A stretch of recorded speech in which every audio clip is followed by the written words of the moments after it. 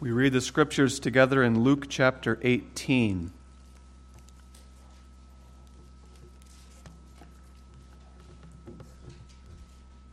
We read Luke 18 in connection with Lord's Day 51 of the Heidelberg Catechism and the fifth petition of the Lord's Prayer, forgive us our debts. Let's read the first 14 verses. And he spake a parable unto them to this end, that men ought always to pray and not to faint, saying, There was in a city a judge, which feared not God, neither regarded man. And there was a widow in that city. And she came unto him, saying, Avenge me of mine adversary. And he would not for a while. But afterward he said within himself, Though I fear not God, nor regard man, yet because of this widow troubleth me, I will avenge her, lest by her continual coming she weary me. And the Lord said, Hear what the unjust judge saith. And shall not God avenge his own elect, which cry day and night unto him, though he bear long with them? I tell you that he will avenge them speedily. Nevertheless, when the Son of Man cometh, shall he find faith on the earth? And he spake this parable unto certain which trusted in themselves that they were righteous, and despised others. 2 men went up into the temple to pray, the one a Pharisee, and the other a publican. The Pharisee stood and prayed thus within himself, or with himself, God, I thank thee that I am not as other men are, extortioners, unjust, adulterers, or even as this publican. I fast twice in the week. I give tithes of all that I possess. And the publican, standing afar off, would not lift up so much as his eyes unto heaven, but smote upon his breast, saying, God, be merciful to me, a sinner. I tell you, this man went down to his house justified rather than the other.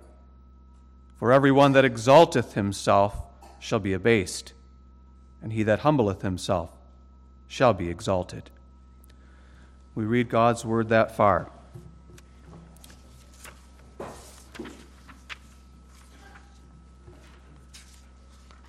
On the basis of this passage and many other passages of Scripture, the Heidelberg Catechism teaches us the meaning of the fifth petition in Lord's Day 51. Page 27 in the back of the Psalter. Which is the fifth petition? And forgive us our debts, as we forgive our debtors.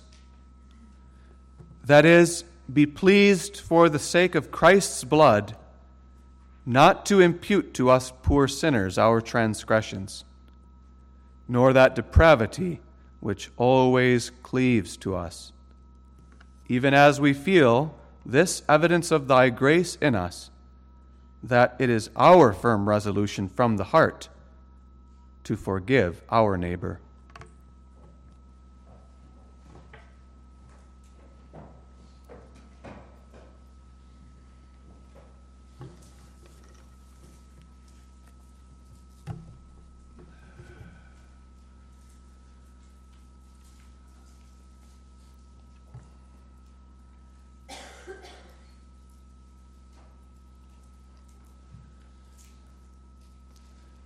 Beloved in the Lord Jesus Christ, the fifth petition of the model prayer of our Lord Jesus Christ, in which he teaches us the principles of Christian prayer, is forgive us our debts as we forgive our debtors.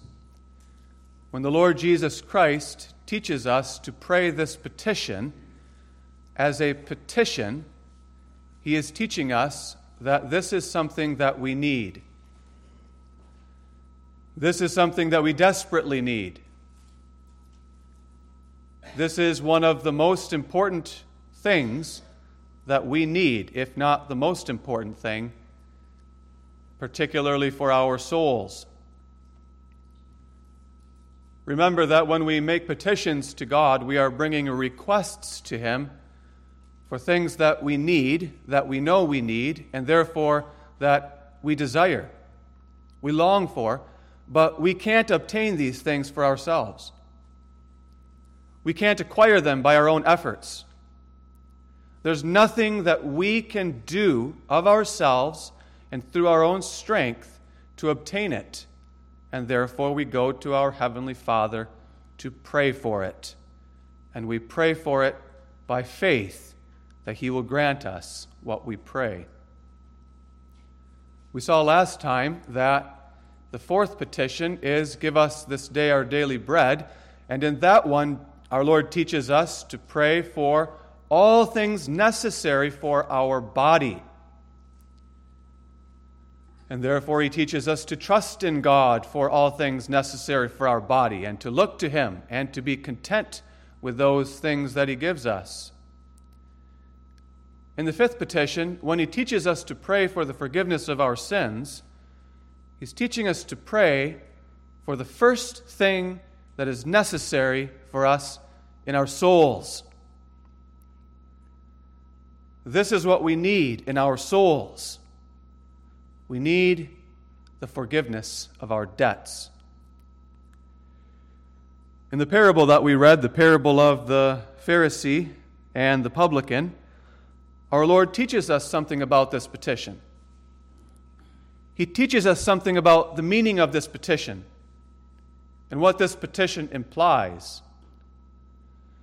And He teaches us what this petition looks like in practice when it is truly and sincerely made and offered to God. He also shows us by contrast what this petition does not look like and what this petition is not. That's why we read it, to help us understand the meaning of the fifth petition. So let's consider it together under the theme, praying for forgiveness of our sins. Notice, first of all, the petition for forgiveness. Notice, secondly, the ground of forgiveness. And finally, the fruit of forgiveness.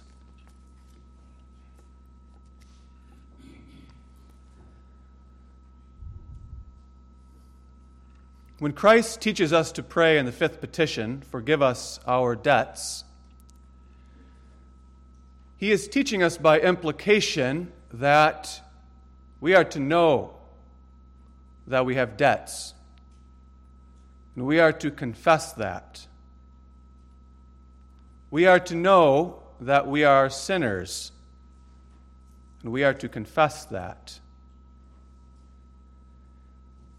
We do not pray for the forgiveness of our debts, even though we might speak the petition many, many times in our lives, if we do not think that we have any debts, if we do not think that we have any sins, any transgressions, if we think that we are righteous in ourselves. The Lord taught this parable in Luke 18 to certain which trusted in themselves that they were righteous and despised others. There are people within the sphere of the covenant, within the external church, like this Pharisee in the parable, who trust in themselves that they are righteous. In their heart, they do not think that they have any sin, or certainly not very many sins. And if they do have any sins, they're really very small sins. And so they do not find any need to pray for the forgiveness of their sins. We do not pray for the forgiveness of our debts either, in any real, genuine, or sincere sense of the word, if we only pray in a general sense for the forgiveness of our sins in some abstract and theoretical sense of the word. If we only make this prayer day by day, out of the attitude and out of the knowledge that we are sinners because we have been taught that we are sinners, if we only make this petition because we believe the doctrine of sin and we believe the doctrine that we are sinners and the doctrine that we are totally depraved sinners, and we believe that only in some abstract sense, and therefore we pray for the forgiveness of our sins, we're not really praying for it at all.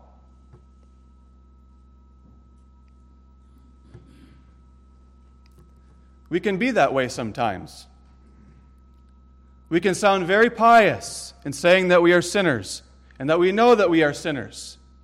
We can even be very adamant in condemning that Pharisee over there and his self-righteousness, standing up in the midst of the temple in the presence of all to watch and praying out loud, "I thank thee, God, that I am not as other men. I don't sin."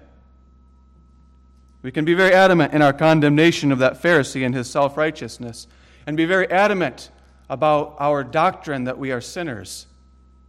But if we only pray for the forgiveness of sins in some general and theoretical sense, we're not really praying for it at all. If we fail to see our own specific sins, our own personal sins, and if we fail to acknowledge them, to recognize them, to confess them, then we're not really making this petition.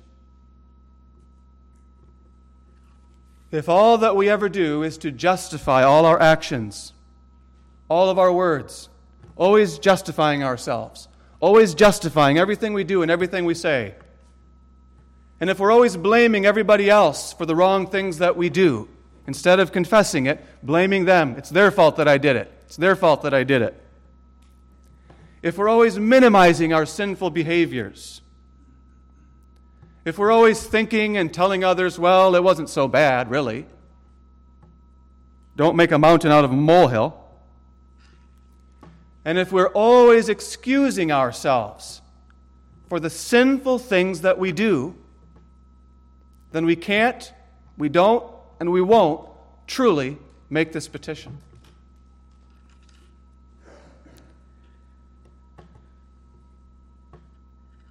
We only make this petition when we recognize our need for it, when we recognize that we have debts, specific debts, that in our minds and in our hearts we know what they are, and we can list them, we can say them to ourselves. We know what the Catechism says, that we are poor sinners who commit transgressions and have a depravity that always cleaves to us. We know that not just as a general doctrine, we know that as a personal reality, as a personal experience.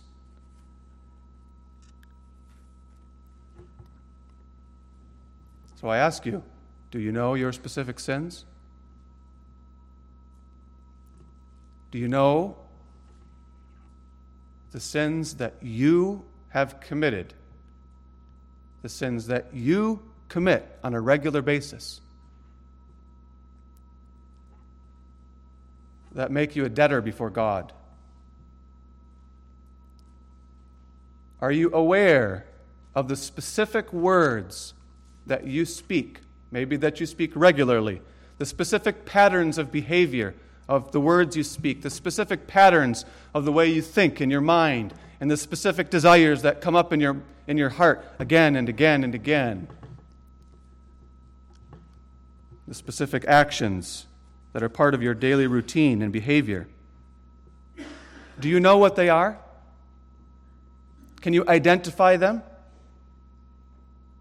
And I put that question to myself as well. All week long, we live lives apart from one another, and we don't see each other. You live your life in your house, and I live my life in my house.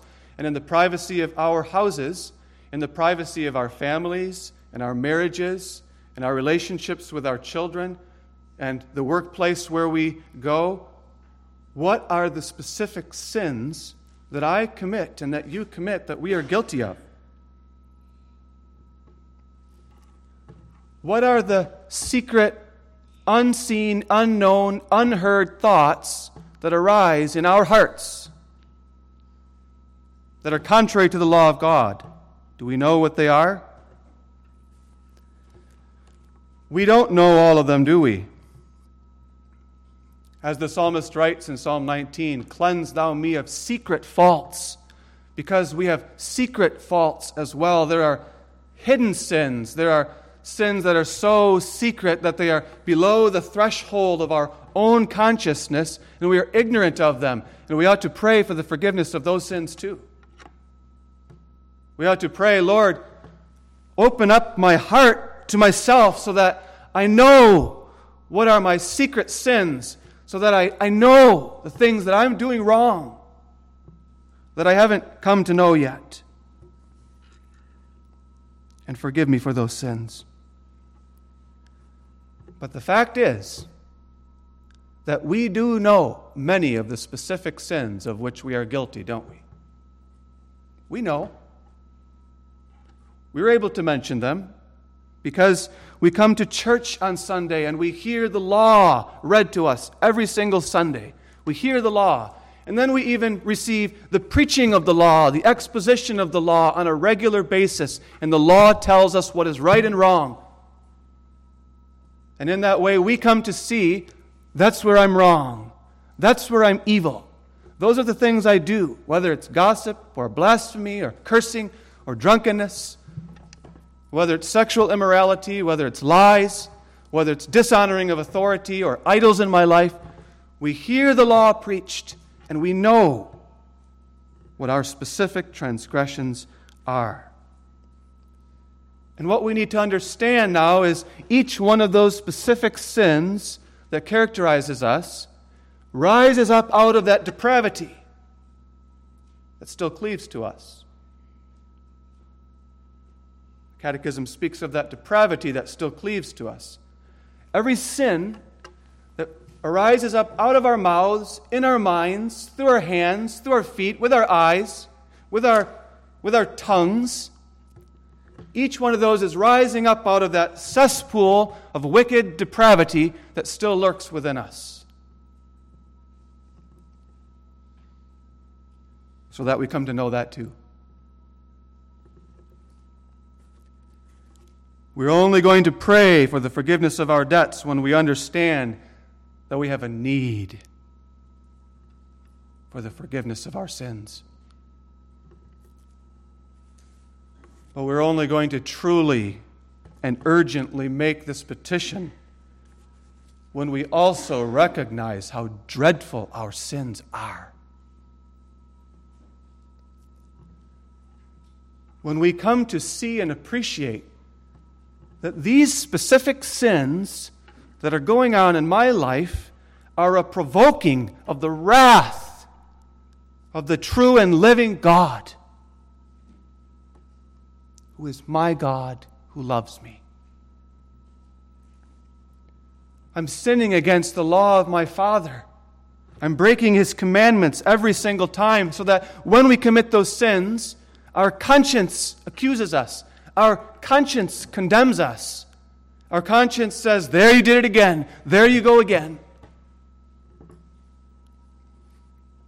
Our conscience makes known to us how dreadful and miserable and wretched we are, and makes known to us, you deserve to go to hell for that sin. You're damn worthy because of that sin. That's what our conscience tells us. We deserve to perish for all eternity because of those specific sins that we commit. Then we start to understand our need for this petition. Because then we start to deeply regret our sins. We develop a deep hatred of them, and we mourn over them. We weep over them. We become broken and contrite in our hearts and spirits. And we go into the house of God not like that Pharisee standing up, but like that publican. Far away, We don't want anyone to see us. We don't want anyone to hear us. And we fall down on the ground on our faces and we beat on our chests. Oh God, be merciful to me. I'm a sinner. A sinner. You don't do that if you merely acknowledge the general truth of sin. You do that when you recognize your sin, my sin. That's when we fall down and beat upon our chests. Oh God, be merciful to me.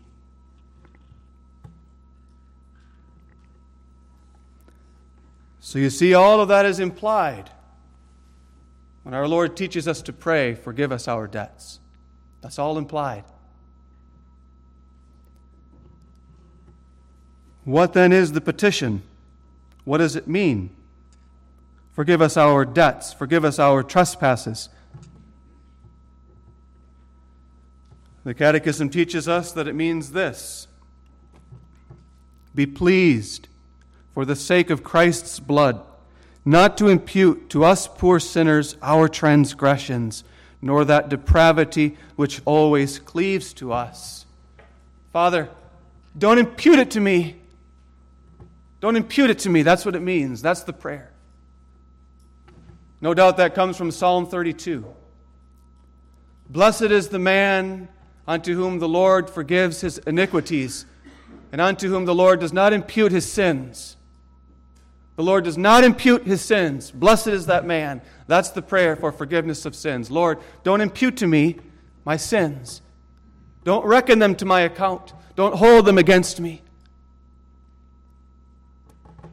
Forgive me.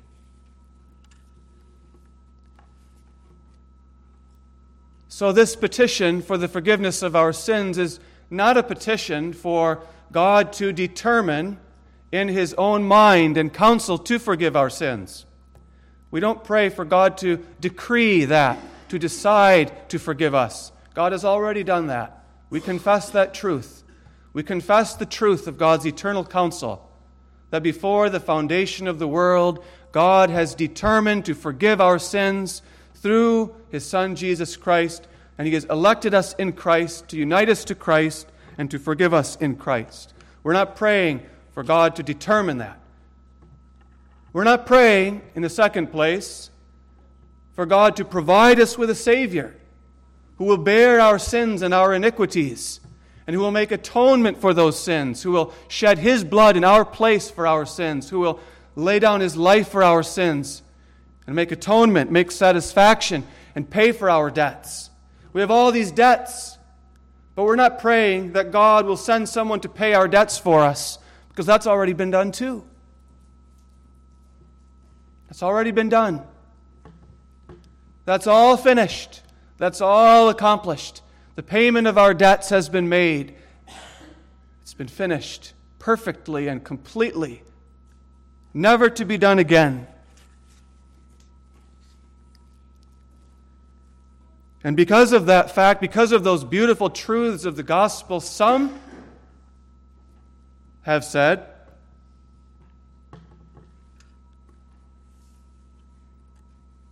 that we don't have to pray for forgiveness anymore. Some have literally said that, and I'm not just referring to our current controversy. I've heard this 10 years ago. There have always been those who have said, because of that, because of God's eternal decree to forgive us, and because of Christ's work at the cross to pay for our debts, because of that, we don't have to pray anymore for the forgiveness of our sins. That's false.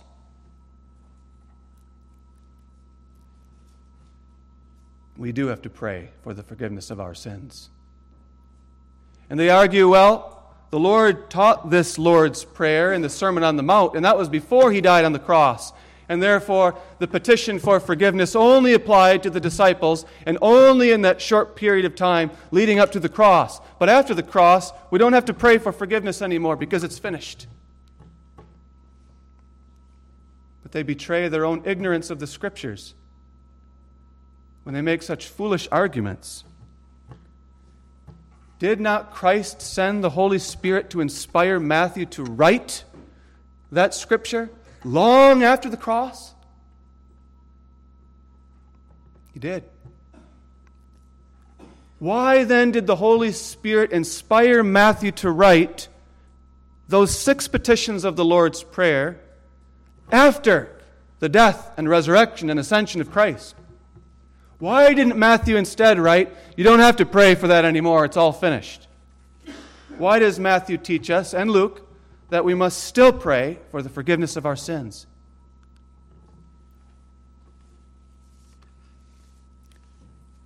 Because God is pleased to give us the experience of that forgiveness in the way of prayer.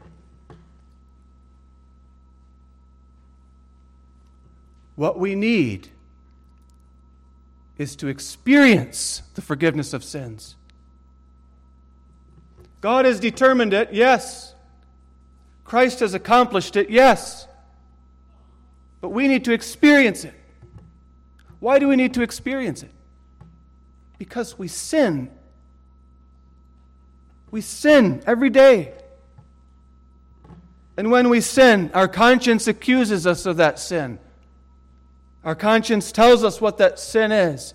And the preacher tells us what that sin is from the Scriptures when he preaches the law to us. And we come to know that sin. And that conscience accuses us and attacks us and condemns us. So that as long as we try to ignore the conscience and suppress the conscience and dismiss it, we don't experience the forgiveness of our sins.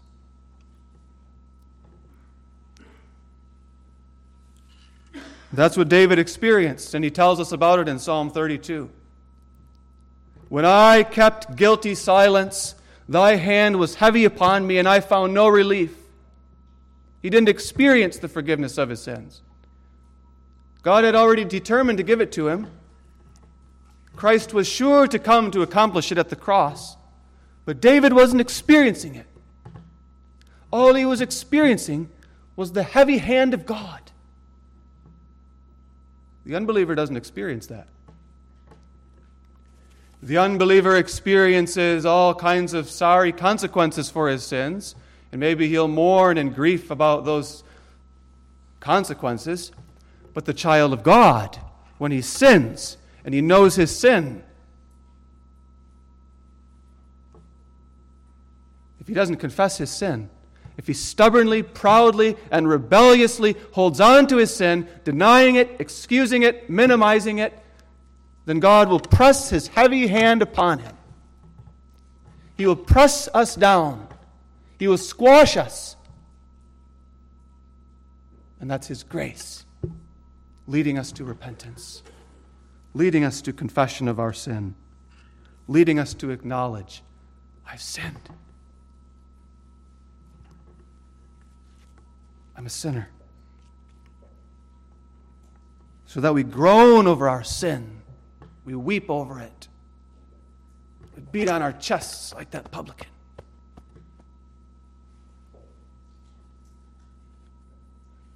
And then we pray, Father, forgive me.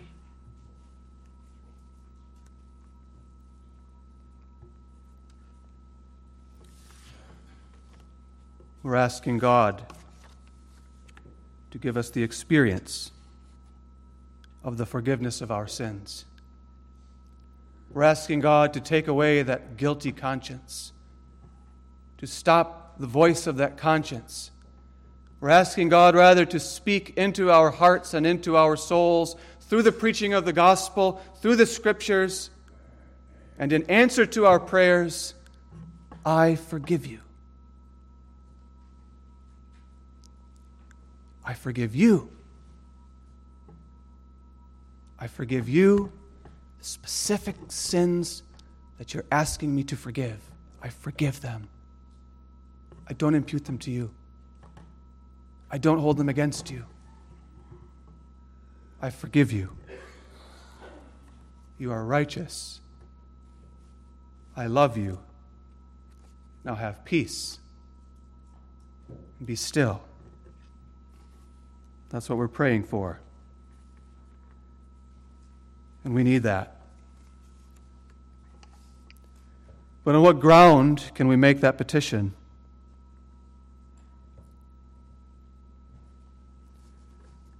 how can we come to God in prayer and ask Him to forgive us? The Catechism teaches us, be pleased for the sake of Christ's blood. That's the only ground. Christ's blood.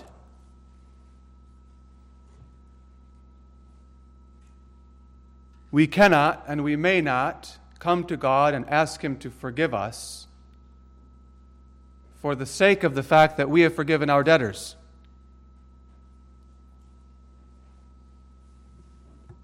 When we forgive our debtors, which we must, we don't then come to God and say, Father, please forgive me because, look, I've forgiven my debtors.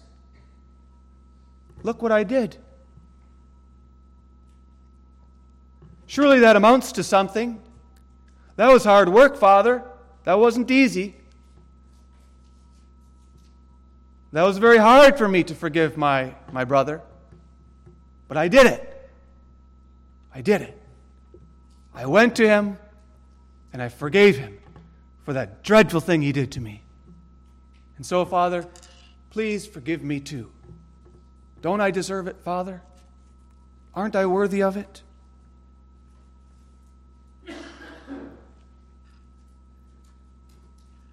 We have to understand that when we forgive our brothers and sisters their debts against us, that's a good work. But that good work is defiled with sin. It's not a perfect work. We have no perfect works. Even that good work, as hard as it may have been, is an imperfect work. It cannot stand before God as a ground for forgiving us. When we go to our brother and forgive him his debts, do we have no selfish motives? Do we have no reluctance?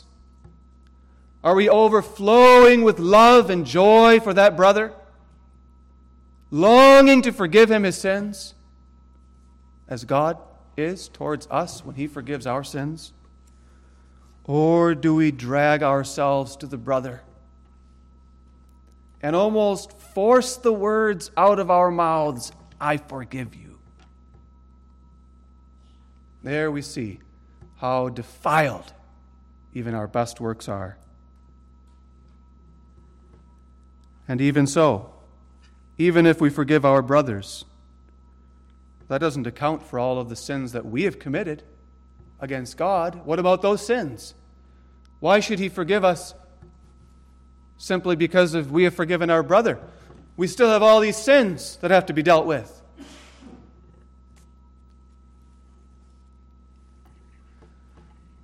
But maybe you will reply, can we not ask for forgiveness on the ground of the mercy of God? God is merciful.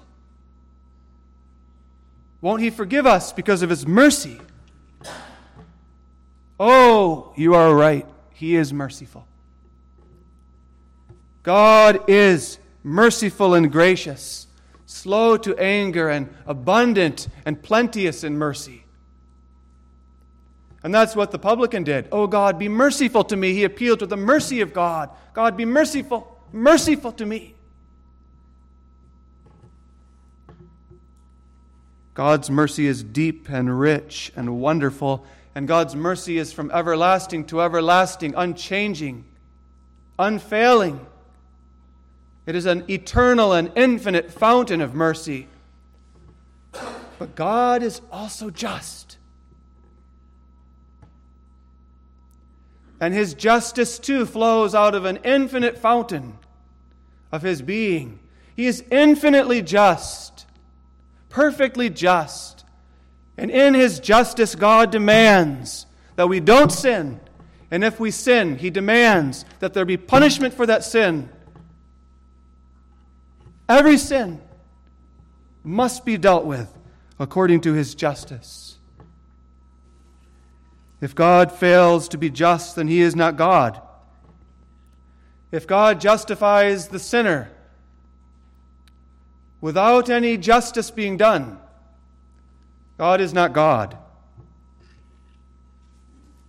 Yes, we beseech the mercy of God, but understanding the justice of God, we understand there must be a ground for this petition. On what basis?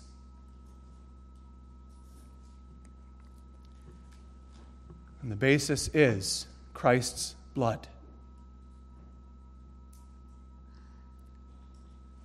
Don't ever ask God to forgive your debts because of anything you've done. You don't deserve it.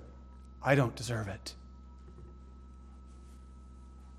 Pray for the forgiveness of your debts for the sake of Christ's blood.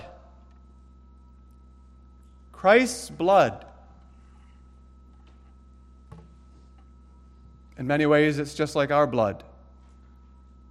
He was a man just like us, a man of flesh and blood. He had a body just like yours and just like mine.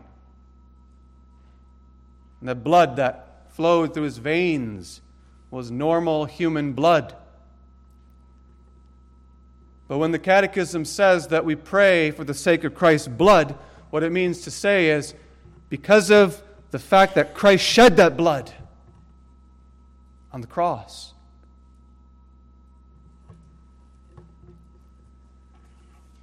And when Christ shed his blood on the cross too, that shedding of his blood in many ways was no different from all the other criminals in the Roman Empire who shed their blood on crosses and who died. It was a terrible, awful death. The agony of the cross is unimaginable to us. To have your hands and your feet pierced with long steel spikes by terrible, rough Roman soldiers, and to be fixed to a wooden cross, and to be hung up, suspended between heaven and earth, to the jeers and the mockery of all the passers-by, as your precious blood flows out drip by drip by drip. An awful, painful death. But the death of Christ was the death of the Son of God in human flesh, and not the death of a mere man, the death of the perfectly pure and righteous Son of God who didn't deserve to die on that cross, and who on that cross gave his life, shed his blood as a willing sacrifice.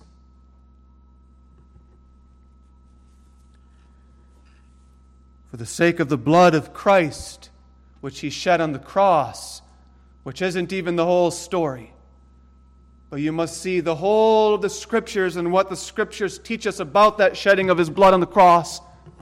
Because it wasn't just the Son of God, perfectly pure and righteous, dying a merely physical and temporal death, shedding his blood with all of its agony on a cross. But through that death, he suffered nothing less than the curse of God and the wrath of God that we damn worthy sinners deserve. He suffered it. The shedding of his blood is merely a picture of that awesome, amazing, infinite work of Christ on the cross. Giving his life, shedding his blood means he entered into the portals of death and hell, and there he experienced all of the vials of God's wrath that we deserve. And he passed through that darkness and through that death and through that hellish agony until he had made payment for every one of your debts and every one of mine.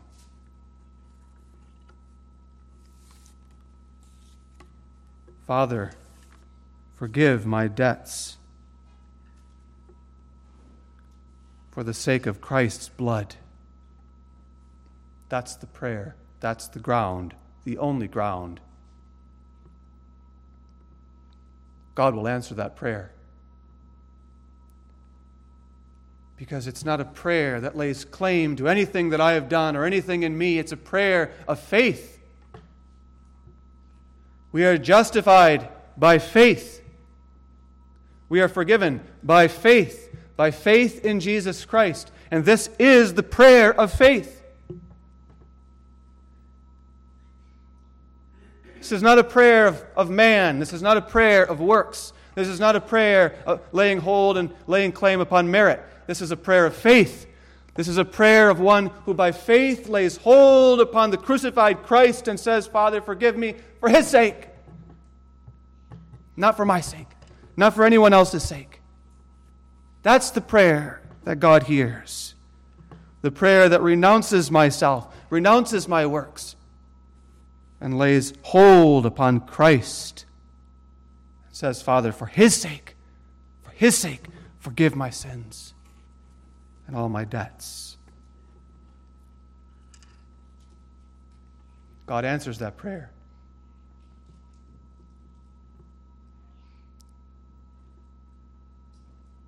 The publican and the Pharisee. The Pharisee, I thank thee, Lord, that I am not like other men. I'm not a sinner. Doesn't even recognize his need, his sin. Proudly boasting of all of his good deeds. The publican, falling on the ground, beating on his chest. Lord, be merciful to me, the sinner. The sinner. I don't know about anybody else, but I'm the sinner. Lord, be merciful to me for the sake of Christ's blood. And Jesus says, that man went home justified rather than the other. When we go home justified, when we go home from the house of God, having heard the gospel of the forgiveness of our sins in answer to our prayers, then we bear fruit.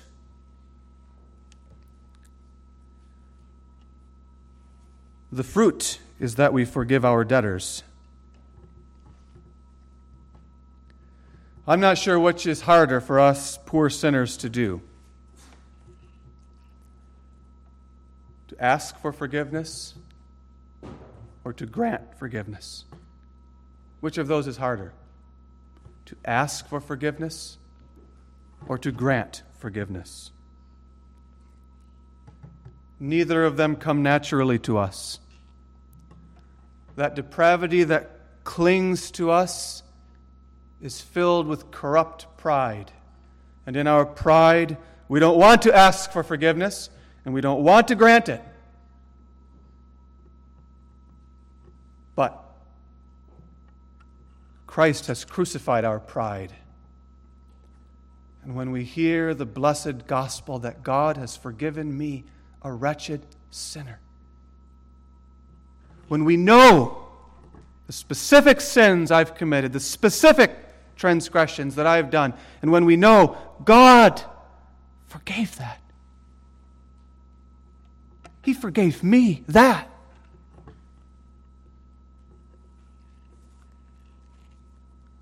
Then we bear the fruit of forgiving our neighbor. We need to be nudged in that. We need to be exhorted. Paul does that in Ephesians 4, verse 32, where he says, be kind one to another, tender-hearted, forgiving one another, even as God for Christ's sake hath forgiven you. We need that exhortation. After we hear the gospel, we need to hear that encouragement. Now go. And be tender-hearted. Don't be so stubborn. Don't be so hard-hearted. Be tender-hearted. forgive each other as God has forgiven you for Christ's sake. Catechism mentions, even as we feel this evidence of thy grace in us, that it is our firm resolution from the heart to forgive our neighbor. Do you feel that in your heart? That's what it says. Even as we feel this evidence of thy grace in us. Do you feel that in your heart? Do I?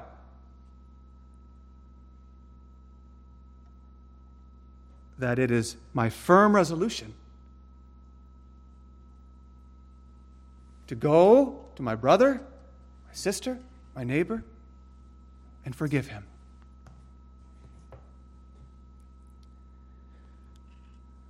Don't answer that too quickly.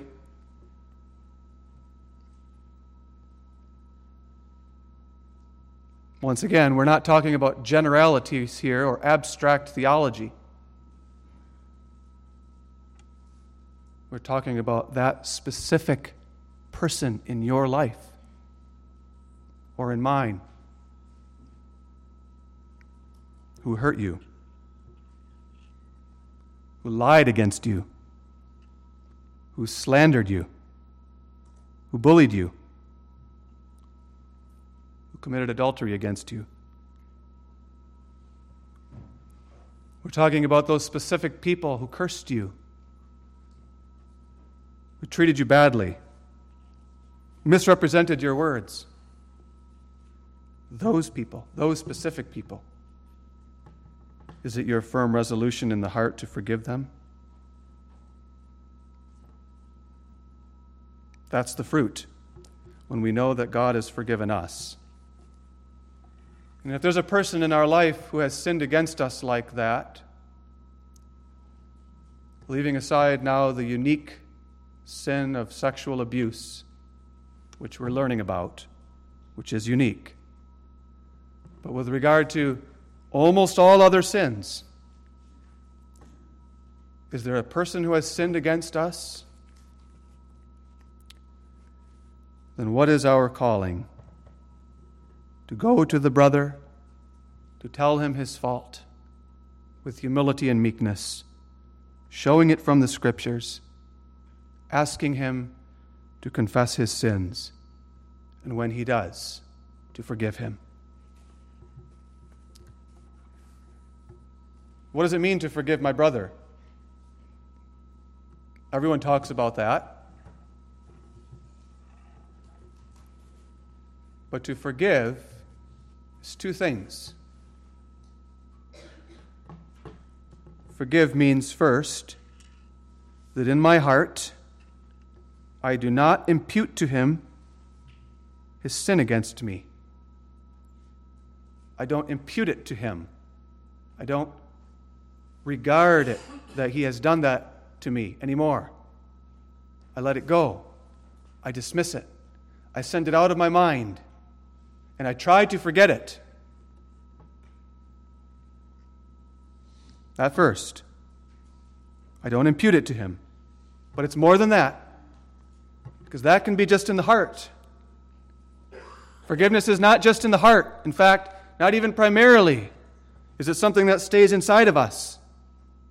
It's true, when someone sins against us, we must not hold a grudge. We must not be bitter and resentful toward the person. We mustn't harbor that. But that's not forgiveness.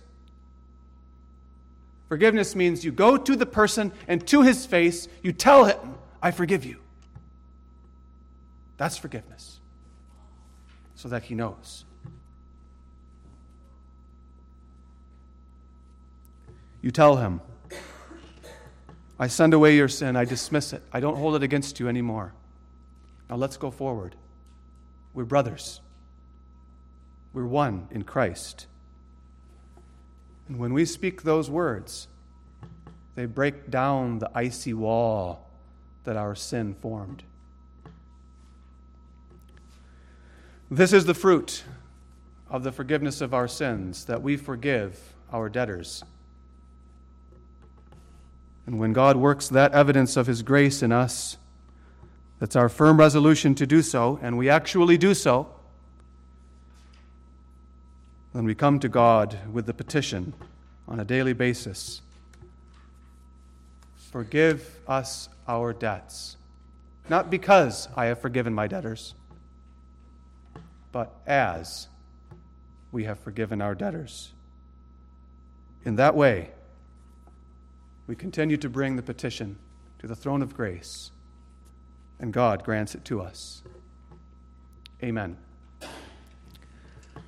Father, we pray for the forgiveness of our sins, and we thank Thee for it. May we who have heard the gospel, who have been humbled, who confess our sins, go home today justified. Go home today knowing the joy of forgiveness and the blessedness of the man unto whom Thou dost not impute iniquity. May our hearts thrill with joy at the great things Thou hast done for us. And out of that joy and gratitude, may we be resolved to forgive